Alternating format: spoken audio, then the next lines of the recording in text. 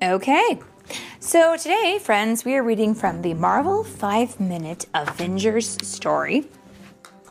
We're reading the fourth story in the book, which is called Practice Makes Perfect, and it's written by Ari Kaplan, illustrated by Andrea DeVito and Rachel Rosenberg, and it is read today by Mommy and...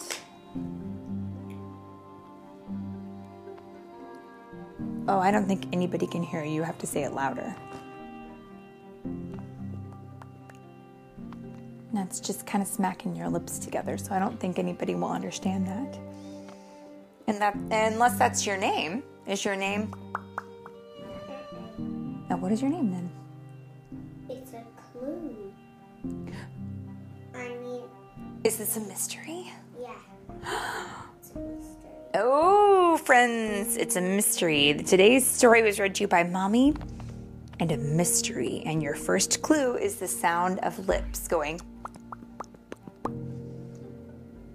And the sound of Ratchet's new Ranger gun. Ooh, there's also some explosion sounds. This is very, very exciting. Should we put a pause button on the mystery and read the story? Yeah. Okay, are you ready? Find out who the mystery is. At the end of the story? Okay. Are you ready? Here we go. Practice makes perfect. Tony Stark was constantly inventing new types of Iron Man armor. Before breakfast, Tony might tinker with a suit that could withstand freezing temperatures. After lunch, he might perfect a suit that could move underwater. In his spare time, he might even doodle an idea for a suit that could go into outer space. He was like a kid with the coolest toy model kit money could buy. But Tony's latest suit could do something the others couldn't. Snap itself together at his command. He stared at a dismantled suit on a nearby table and yelled, "Send me the arm!"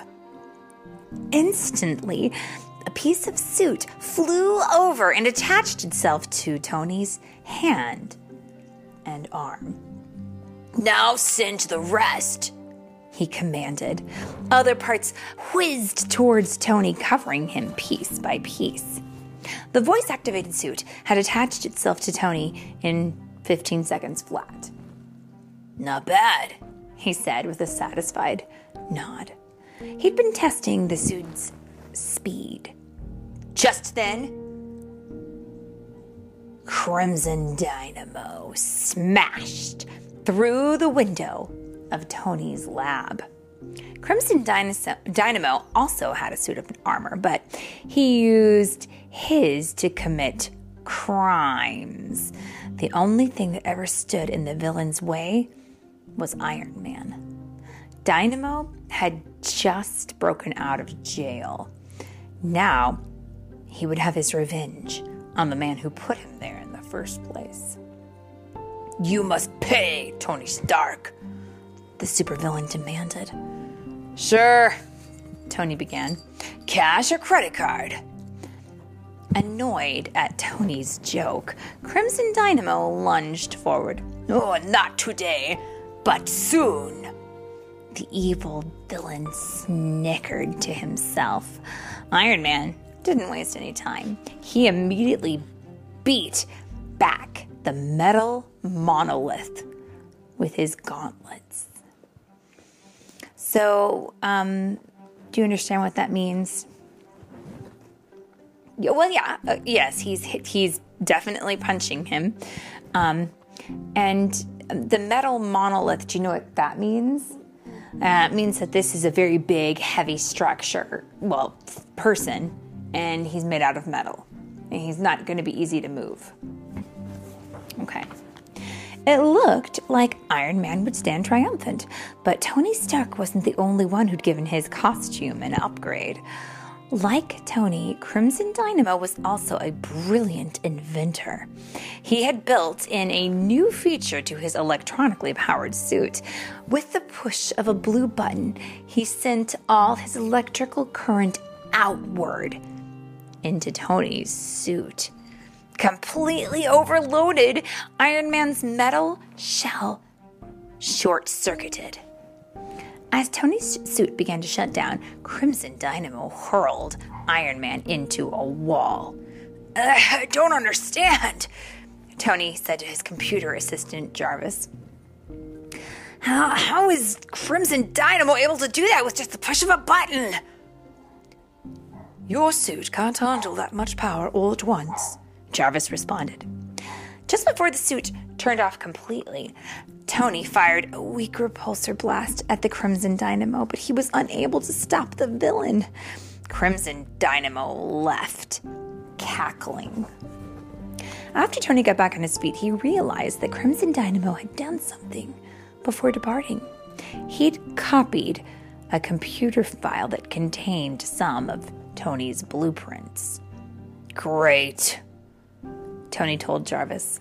Now he knows about all of my recent inventions, including how to make voice-activated armor. Tony told his friend Rhodey that he was disappointed in himself. I spent so long working on that voice-activated suit, he explained.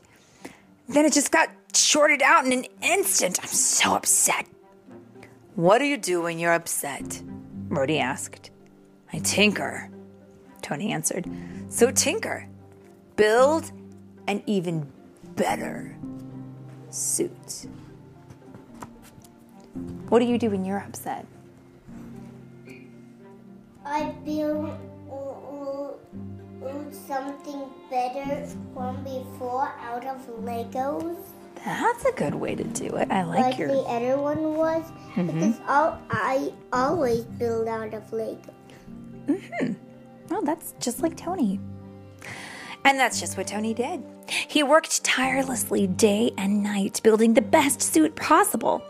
This outfit wouldn't be overloaded so easily because it would have double the power supply of his previous costume. He also gave his new suit the ability to control other electronic devices. Crimson Dynamo had stolen the plans on Tony's computer, but he hadn't stolen Tony's newest plan because it wasn't on his computer yet. It existed only in his head. Just as Tony was putting the finishing touches on his new suit, his friend Pepper entered. She told him that Crimson Dynamo had just committed a robbery. Then, when the police had captured him, he'd taken off his armor. The vile villain had simply yelled, "Send me the suit!"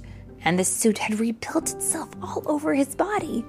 It was voice-activated armor.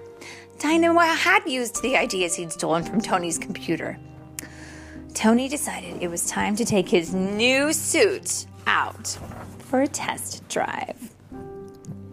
Just as Crimson Dynamo was about to rob another bank, Iron Man flew into view and blocked his path. Once again, Crimson Dynamo tapped the blue button, and once again, electrical current filled Tony's suit. But this time, Iron Man's metal shell didn't fall short. In fact, he kept charging towards the Red Rogue. How can this be? Crimson Dynamo screamed, confused. Let's just say you're not the only one who gave your suit a makeover, Tony replied. Now the tables were turned. Each time the Crimson Dynamo tried to short out Tony's suit, the Iron Man armor became stronger and stronger. His armor became more filled with energy. Just as the Scarlet Scoundrel was nervously trying to figure out a way to defeat Iron Man, the armored Avenger appeared before him and blasted the villain with his chest unibeam. Do you know what a Scarlet Scoundrel is? So, scarlet is a color, and it's it's in the red family. It kind of looks like it's kind of a yellow or orangey red color. Okay. And a scoundrel is a person who's not nice, a person who gets up to mischief and trouble. So they're definitely talking about this bad guy here, the Crimson Dynamo. Okay. The Crimson Dynamo tried to get back up, but he found that he couldn't control his own suit. It wouldn't even move. I'm telling your costume to stay put, Tony explained. My new outfit can control any electronic device, even yours. Did I forget to mention that? Smarty. After the police took the Crimson Dynamo into custody, Tony got right back to work building an even better type of Iron Man suit. As he fiddled with a metal glove, he told Jarvis, I really learned a lot today. You really get something right the first time. You rarely get something right the first time you try it. And just then, he accidentally activated the glove's repulsor ray and blasted a hole through the lab wall. You don't say, Jarvis replied. And that is the end. And boy, what an awesome story that was.